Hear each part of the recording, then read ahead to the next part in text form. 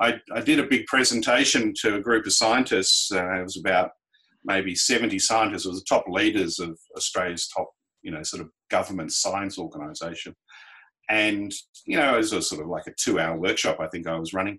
And at the end, they call the heads of each of the divisions, they call them chiefs, so one of the chiefs came up to me at the end, a little guy, an American actually, he came up to me and he grabbed me by the arm and he sort of pulls me in close and he says, I resent what you're doing.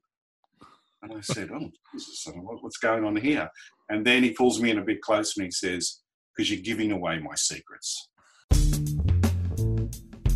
From cave drawings to family histories to stories around the fire, humans crave order among chaos, connection amid isolation. So we tell stories. Our mission at the Storytellers Network is to bring the art of story to the masses. Whether you're in marketing, you're an entrepreneur, or you're developing your own personal brand, telling your story effectively can make the difference between celebrating milestones and collecting unemployment. The Storytellers Network strives to help storytellers tell their stories so you can learn from the best. Now, your host, the inbound evangelist himself, Dan Moyle. Welcome to the Storytellers Network podcast. I am Dan Moyle, your host, and I'm so glad you're listening in today. In this episode, we get to hear from a sought-after keynote speaker, international business consultant, and executive coach who works with global organizations like Mars, Allianz, SAP, Shell, and all kinds of others. He's the founder of Anecdote, the world's largest business storytelling company, where they actually help leaders and sellers around the world find and tell oral stories with impact. And it's very cool to hear from this guy. He's also the award-winning author of Putting Stories to Work, Mastering Business Storytelling, a great book. An interesting trivia, he holds a bachelor's degree in geography and archaeology from the Australian National University, but he's a storyteller for sales and leaders and sellers and leaders and stuff. So very cool. And today, Shawn Callahan shares with the Storytellers Network his storytelling craft, successes and failures, in other words, his story. And as we get into that conversation, just a reminder to visit the storytellersnetwork.com for past episodes, for resources to help you tell your story better, and just to poke around a little bit, maybe even get in touch with me if you need to. So there you go. Without further ado, let's get to those stories. Well, there, ladies and gentlemen, Shawn Callahan joining the Storytellers Network. Thanks for the time today, my friend.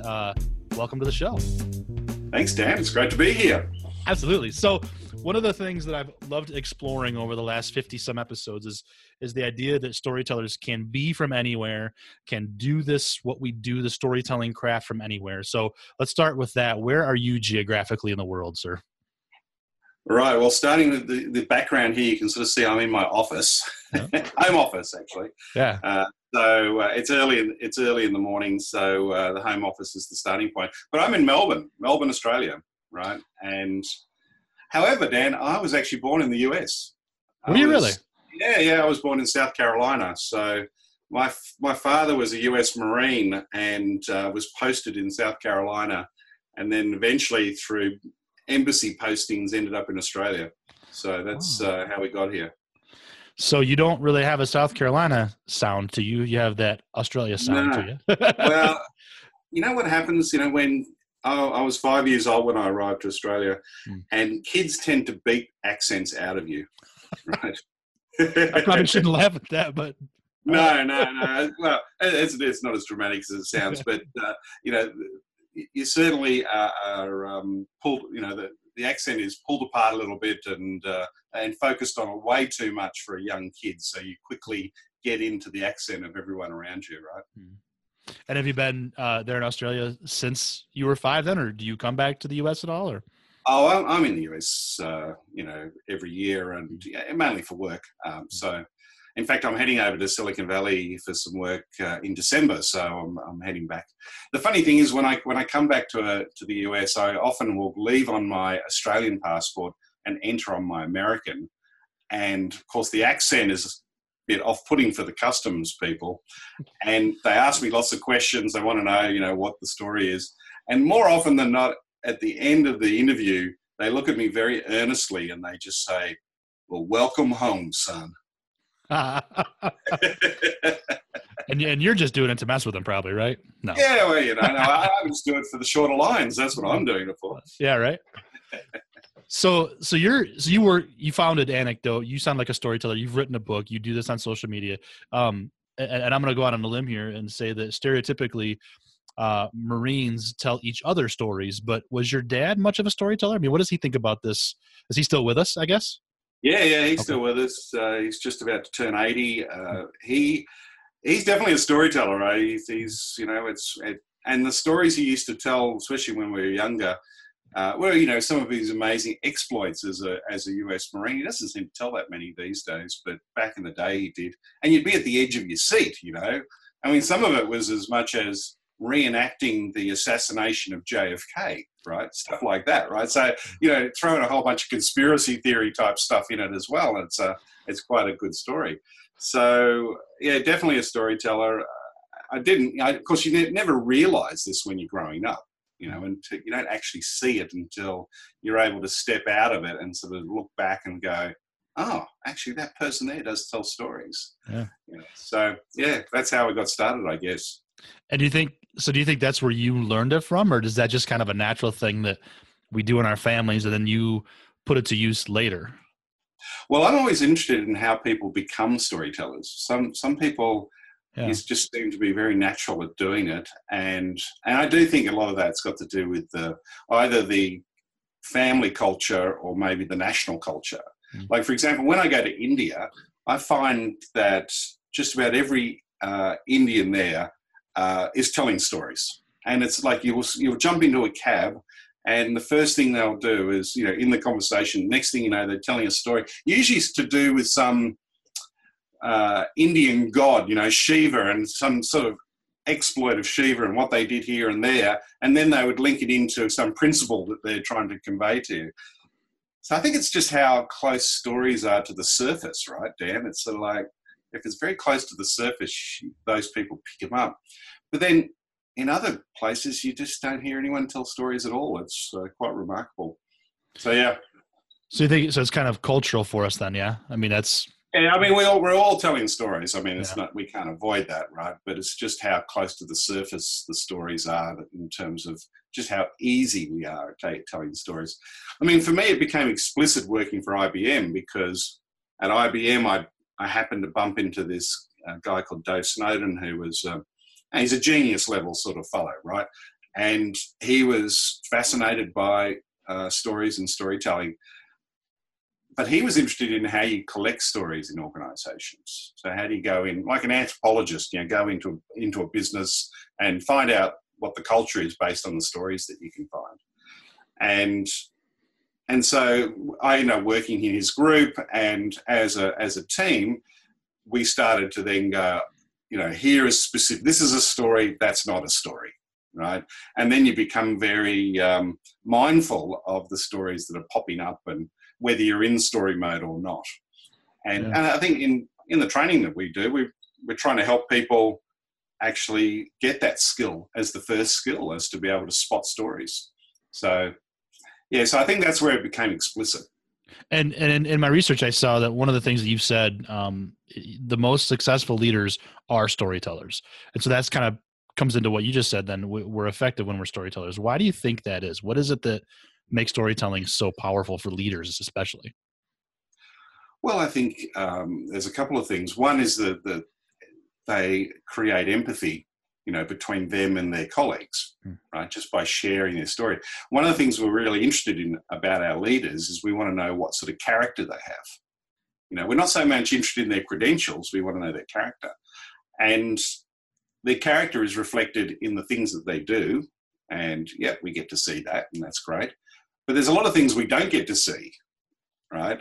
But are conveyed through stories. So, the stories that are told. That's why we tell so many leaders' stories in organisations, because we're trying to work out, what will our leader do? Which way will they jump when things get difficult, etc. But I think the other thing that leaders are very good at doing when they're sharing stories is they're conveying the principles and the values that are important to the business, or they're giving lessons learned. Don't do this, and then they'll share an example, and it becomes concrete. And there's that emotion there because, the end of the day, we actually make decisions based on emotion as much as we do on, sort of clever reasoning or anything like that. So I think there's some of the reasons. Yeah. Well, and so often it seems like we make decisions, whether it's buying or others, based on emotion, and then justify it with logic if we even get to that point of justifying it, right? It's all about that's right. I remember buying a house, this one here, and we had all this criteria, for had to be north facing, to get the sun and all those sort of things. And of course, it's a west facing house. It doesn't meet any of those criteria. But you walk in, you fall in love with it. The decision, turns on a dime, right? Absolutely. And something you said, I want to get back to something you just said too, Shawn. We look to stories when things get difficult in order to kind of predict what comes next, maybe, or frame where we are. I mean, that's a pretty powerful thing too, is that when stories can be that for us to frame the world around us. Do you see that a lot in business then too, obviously? Oh, that's right. And there was a clever experiment done to illustrate this. They put essentially people into MRI scanners, and one person would tell a story and the other person would listen to the story. And what they discovered was only when they're in story mode did their brains actually sync up, that the areas that were, active were exactly the same as the areas who were for the person listening. But the really spooky thing about it is that every now and then the listener's brain, the patterns were ahead of the teller, right? Interesting. And that what they were doing was that they're actually predicting what's next, right? And you can only do that with a story. Like if, you have a good story actually is one where the listener is going, I wonder what happens next. Right? And that's essentially what we're doing. And they discovered that the people who were doing that predictive element, their comprehension of the story actually jumped up, because you really have to know the story to be able to predict the next thing. It's like watching a murder mystery, right? You got to get all the connections to sort of make your prediction as to who did it. Mm-hmm. So I think that's becomes a really important element in organizations, especially when there's lots of change going on, right? So if there's lots of turmoil in your organization, you're trying to work out where you sit, the sort of work that you do, and what's going to happen next, because, what do you need to do to keep yourself safe, if you like, right? And that's what stories do for us. Absolutely. Yeah. And when you know that, and you're in leadership, and you know that you're engaging and charming and everything, you can really get people to follow you. And when it's positive, that's a great thing. But when that turns negative, how do we, as other storytellers or as listeners, how can we differentiate that? And I mean, that's a very powerful thing. You mean when some of the stories turn negative, the power of that negativity, or? Yeah, I mean, I think you can use that power for good or evil, right? I mean, and that's hard sometimes. So, I mean, how do you differentiate if we make decisions based on emotion, and somebody is a very charismatic storyteller? Oh, I see what you mean. Yeah. How do we? What's the kryptonite, I guess? Yeah, that's right. Well, I think you have to be. You have to be mindful of what's going on around you, right? If you just allow stories to impact you without you sort of saying to yourself, okay, yeah, that's... someone said to me once that, the plural of anecdote is not data, right? That's good. And so, you have to... When you do hear an anecdote, if you're on the receiving end, you do have to be mindful, okay, so where did that come from? Does it have any support in the research? Am I hearing other stories? Now, the reality is we are overly influenced, if you like, from a story than we are from just about anything else. And in fact, the best stories are the ones that fold the data and the research into it. I love sharing stories of peer-reviewed research, right? So, because you get the peer-reviewed, article plus the story plus the point that you're trying to make. It's great when you're dealing with, very technical people, engineers and scientists and, financial wonks, for example. But yeah, I think you just have to have that mindfulness. And it comes back to the fact that when a story's being told or not, right? And once you know that, you can sort of be skeptical, I suppose, is the mindset you have to adopt, in that sort of world. Yeah. Great. But,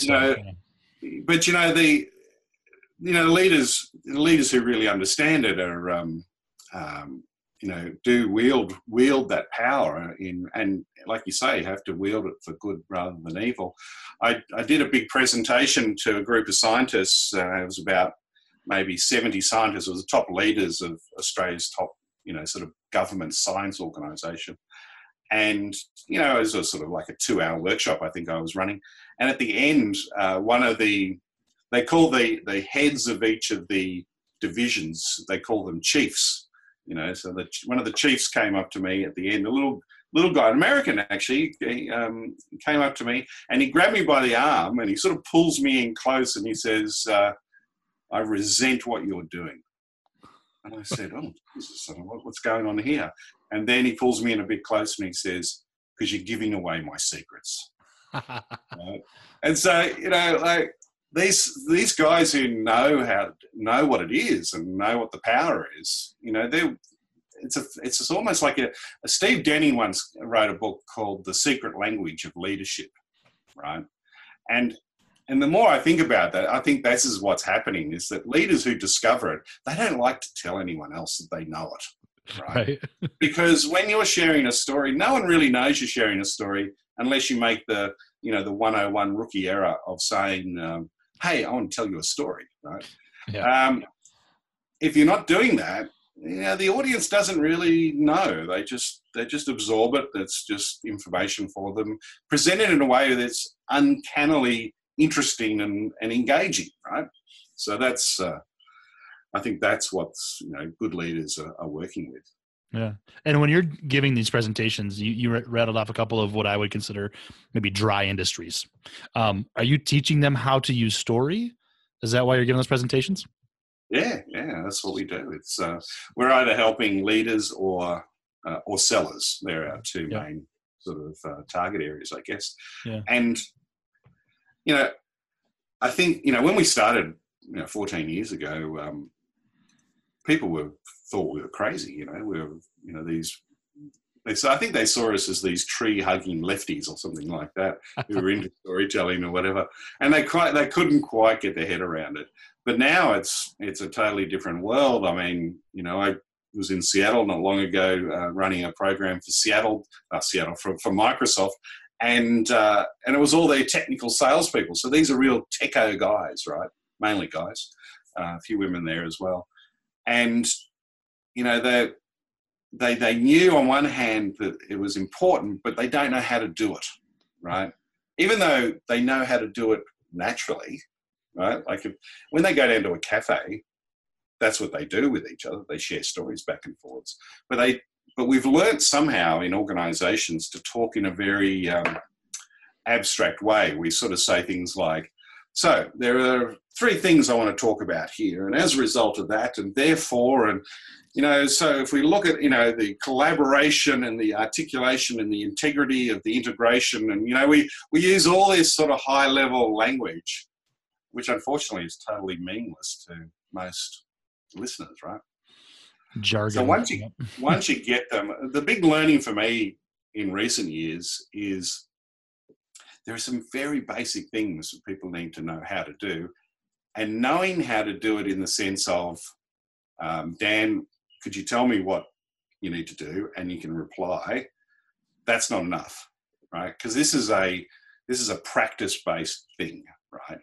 And it's like, I think Bob Sutton used to call it the knowing-doing gap, right? So people know it, but they can't do it. And to get them to the point where people can do it, you just have to have lots and lots of practice, right? And you have to be willing to make mistakes and look stupid and feel uncomfortable. And then once you get into it, it becomes a habit, right? It becomes something you normally just do as a way of chatting to people. And on that road to being a better storyteller, you are going to sometimes look like an idiot, and that's okay. And make mistakes, right? If you don't suck at first, you're not doing something right. That's it. Exactly. Exactly. So really, I mean, being a storyteller doesn't have to be in some kind of, super interesting. I guess, I mean, everything's interesting to the right people, but it doesn't have to be in some kind of like super popular industry. You can do this, like I said, for kind of the drier industry. So if you're a storyteller, what I'm hearing you say, Shawn, is that have hope that you can go find how to tell. You can go find storytelling jobs in any kind of company, or if you're in that company, you can be a storyteller. Yeah. Look, I don't think there's that many storytelling jobs out there. Like they're not. There's certainly very few organisations that are actually calling it, except for the consulting companies that sort of say they have a chief storyteller or whatever like that. But the big corporations I'm working with, they'll have people who are involved in internal communications or HR or organisational development or, all those types of roles. And in that, having a story capability is actually super important, right? I've just finished a project with a bank, right, where the bank, we ended up training 1,700 bank managers, right? So you would think as a dry, sort of job, that could be one of the driest, right? Yeah. But here's the thing, this is the problem they're facing. They had realised, and I think Wells Fargo is going through this as well in the US, but they had realised here in Australia that their financial incentives that they had their frontline staff, sort of using, was driving the wrong behaviour, right? So essentially a customer would walk in the door and they were just thinking, I'm going to sell them a mortgage because we need to sell 10 mortgages, right? And they weren't really thinking about what the customer's needs were. Anyway, they've made a decision to get rid of all financial incentives. So the question is, how do you motivate frontline employees when they don't have any financial incentives? We've got to use implicit incentives and connect to purpose, and stories do that. So we were teaching them how to find and tell customer impact stories. And it's really interesting just how the shift that's made in that bank, and just the conversation and how they see things and the attitude and the mindset is just phenomenal.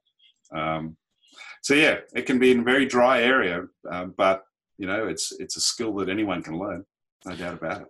Yeah, and while it may not be necessarily like chief storytellers or storyteller specialists or whatever, yeah, I'd like to think that storytellers, those of us who consider ourselves storytellers, can look outside of that regular, like, oh, I bet I should be an author then or something, and we can go find these jobs that have storytelling aspects, because that's becoming more and more prevalent, I guess. Yes. Right? And that's kind of a hopeful thing, right? Yeah. Yeah, it's a hopeful thing. I mean, I sort of rail against a little bit the folk who are coming out of the screenwriting author sort of world as a way of trying to inform businesses in their storytelling practice, because I don't think the two match up. So I call the difference between big S storytelling, which is what screenwriters and authors do, but when you go and collect stories in organisations, you find that they're little stories. They're tiny little stories. That's why we call the company Anecdote. It's really these tiny things you're dealing with. And so the type of storytelling you do in organisations is different to what you do when you're crafting the next, blockbuster in Hollywood. And so things like the hero's journey and, those types of techniques are very good for big storytelling, but not great for small storytelling. And that's our differentiator. When we go into organisations, we say that, and the business people just go, oh, thank God, because they thought they had to do all this fancy, X number of steps, and then there's the threshold, and then there's the, sort of the return of the monster and all the whatever bits they might have in that sort of way of thinking. We go, no, it's much simpler than that. What's your point? Tell the story. It's a simpler process. So that's pretty interesting to me, because I hear that a lot, and I'm never one to necessarily be combative. So when people say that, I don't necessarily combat it, but I've always kind of wondered, like, does every business really have to be the Luke Skywalker to the Yoda for the customer and blah blah blah? So that's very interesting to me that you say no, don't do that. You don't need to do that. So that's cool. No. And the other thing too is that it just sort of sends people down the wrong path, I think, especially when you're trying to do things like, at the moment, I'm actually working with some luxury brands to help their frontline retailers have conversations with their prospects when they walk in the door. And they're really tiny stories, right? There's stories like, they might tell a story about other customers. They say, oh, we had a person in just 2 days ago and they were looking at this thing and then they did this and they actually took it back and, like they tell a little story about how another customer has used it and you go, yeah, I want to use it like that as well. And so we're not talking big stories here. We're not talking about amazing things that are going to blow people away, but these are important for people to hear. Yeah. Most definitely. So it's communication, it's empathy, it's conversation. It's not epic stories. It's just talking story, right? Yeah, that's how they that's say right. In Australia, or that's how they say it in Hawaii, right? Yeah, I don't know, but it sounds pretty good to me. I like that idea. Talking stories. Yeah, talking story. Yeah. So now in this season in particular, I've connected with a lot of people who use social media for storytelling. Right. Now I've seen you've been on Twitter for a while. You've got quite a nice little following going on there. How do you use social media? Or, well, let me ask you this. Is social media storytelling different than other kinds of storytelling in your mind?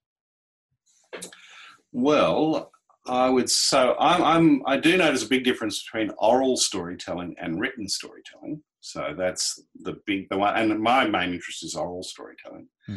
So in social media, when it's told on a video or in audio, podcasts, etc., that's that in that oral form, and so I find it really interesting that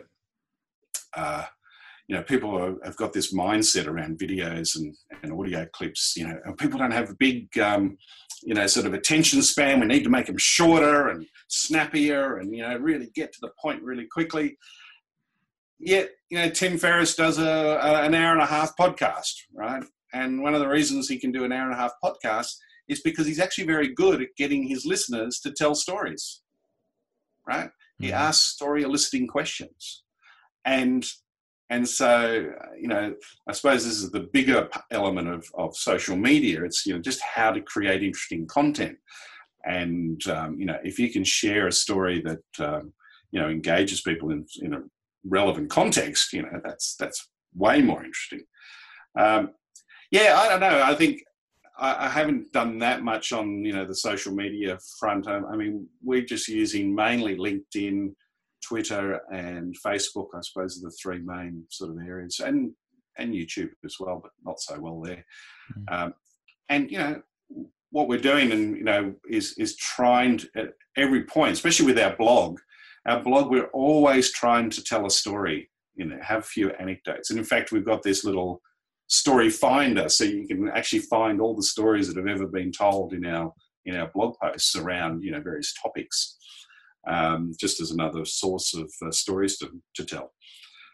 Yeah, so look, I don't have any good big insights, I don't think, around social media. I think that's what I'm learning. As I'm talking here, Dan, I'm thinking I don't really know too much about it. That's all right. No, I think that's kind of the key to social is that, from what I've learned over a dozen interviews in the social media season, is that most of us use social media to tell micro anecdotes, maybe, right? Yes. And then promote our bigger anecdotes or bigger stories. So it's less about social media storytelling and more about just sharing the stories through social media, I guess. And that's kind of what I hear you saying, Shawn. So. Yeah, well, I think as long as you're actually telling a story, right? I mean, often we hear people say, oh, look, we're sharing a story, but then when you look at it, there's no story elements in it. It's them just giving their opinion about something.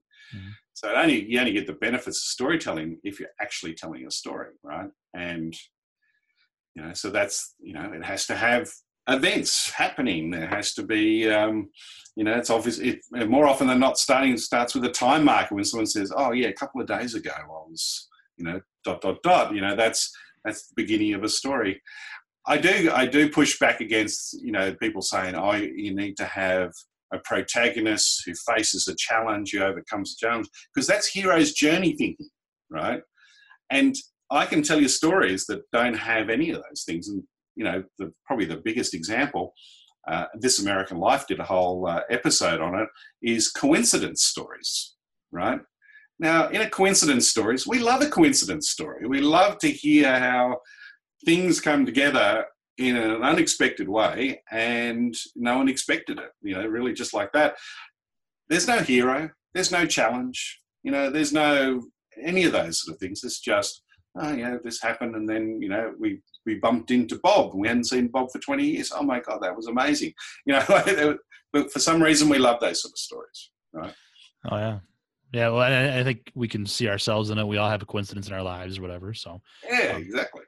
Now, you said you like the oral side of storytelling. I see a lot out there in the world, and I hear about conversational writing. Is that so? I think of social media as almost like an oral storytelling, even though it is written. Yes. Is that a thing? Do you think, like that conversational writing through like a tweet? If I read a tweet out loud, does that make it oral storytelling, or is it still written storytelling? Well, there's a couple of things that happen in the short answer is I think it gets closer and closer, that conversational writing, getting close to the oral storytelling, because there's some things you can do in oral communication that you typically don't do in written. So, for example, cliches in written are a no-no, right? Cliches in oral are a good thing, right? Because oral storytelling, using a cliche just helps us connect to something very familiar with it. And, it's a sort of a connection point. We do other things in oral. We repeat ourselves in oral storytelling, which you don't get away with in written. You can have uncompleted, sentences in the oral telling, which you can't have in written. So there's a whole range. And the other thing too, of course, in oral is you actually have a real life back and forths more often than not. Okay, and that gives. There's a lovely a scene in The Wire. I don't know if you ever saw that show. Mm-hmm. Fantastic storytelling in there, right? Yeah. And there's like 6 guys sitting at a bar, and one sort of starts off saying, "Bob, go and tell him about it." And Bob starts to tell the story, right? And as he's telling the story, each person jumps in and adds their own story. Owns their own element of that story, right? And to me, that's the real essence of oral storytelling when it's done in a group. It's not just the one storyteller standing up there, forthright and sending out the story. It's this real communal sort of activity that's going on, and that creates connection. And you asked right at the beginning of the interview, about leaders who are able, why do they share stories? If you can get that dynamic happening, that's a level of connection you don't get when you're using any other sort of way of communicating. Yeah, communal. That's a good way. That's a great way to take in stories too. I mean, I love being a part of that, sitting around the campfire, sitting at a bar, whatever it is. So, yeah, indeed. Yeah. So Shawn, you travel the world. You have this company. You wrote a book. You're interviewed on podcasts. How did you get as a storyteller from your days at Australia University, National University, as a geography and archaeology guy, to having your own company, telling stories from the stage and teaching others? How did that journey kind of happen for you? Well, I mean, there's lots of different ways of telling that, of course, but there's a couple of events that really were important. And the first event was not this company, but a previous company. In my 20s, I started a company with my dear friend Peter Fox, and it was a company to write guidebooks for national parks, right? So both Pete and I thought it would be great to get paid by going bushwalking. It's not a bad thing to do when you're in your 20s. Sure. And we built this up to quite a little, sort of a thriving business. There was about 15 of us working there, and we were doing all this work around Australia, etc. And then we went broke, right? We just absolutely nosedived. We ran out of money, and we had to fire everyone. And luckily, we were all in our 20s. We sort of threw a party, had some beers, and everyone high-fived each other, and that was the end of the business sort of thing. But you can do that when you're 20, right? When you're 40, which is when I started Anecdote, it's a different sort of environment. And I really got into it because I was working at IBM doing these projects of collecting stories and big culture change projects, and jumped out to start Anecdote.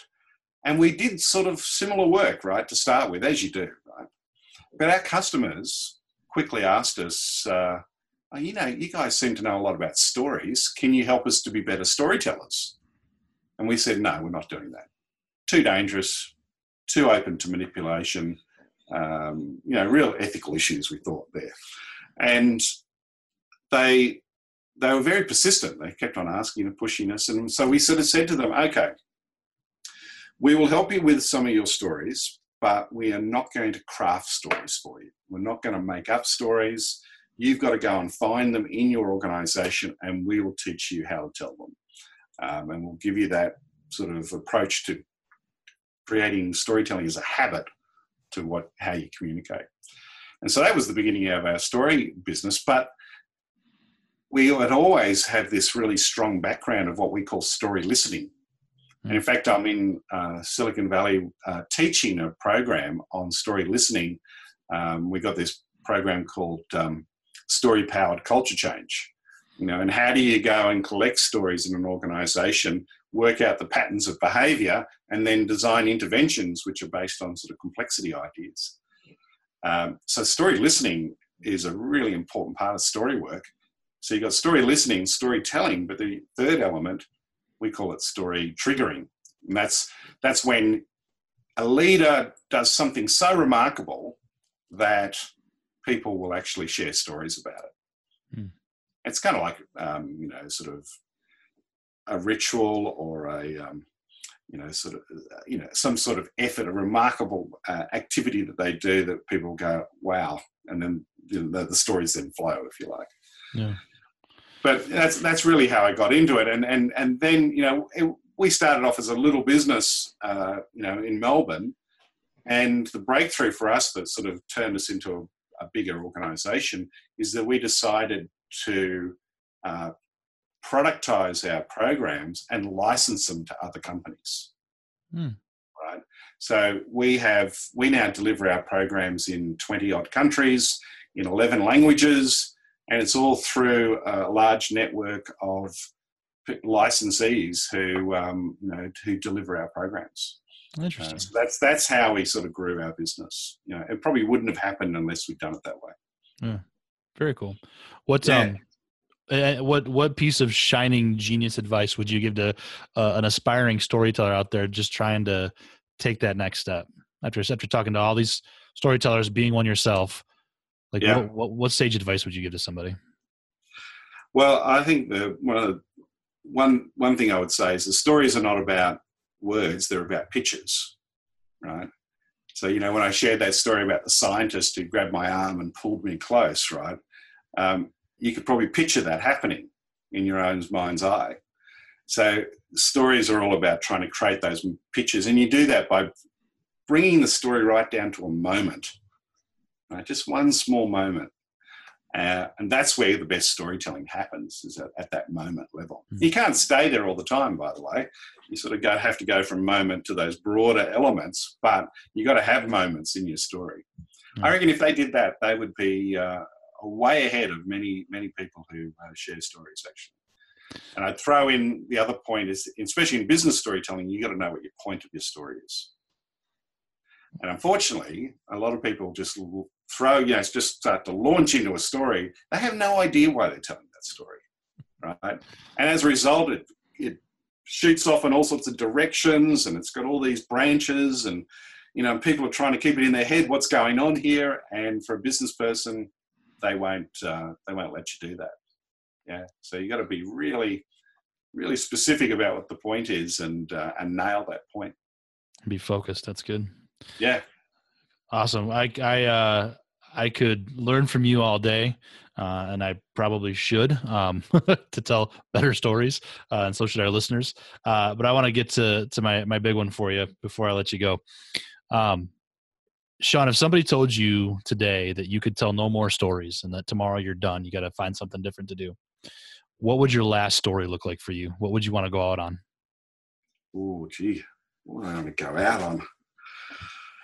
You know, I mean, there's the for stories to be interesting, they sort of have to touch on those big themes of life, right? And the stories that I would go out on, it would be the stories of probably the stories of my family. I mean, they're one of the things that mean the most to me, and to be able to share a story. There's so many, but I mean, the one we touched on at the very beginning, of my father being a U.S. Marine and his this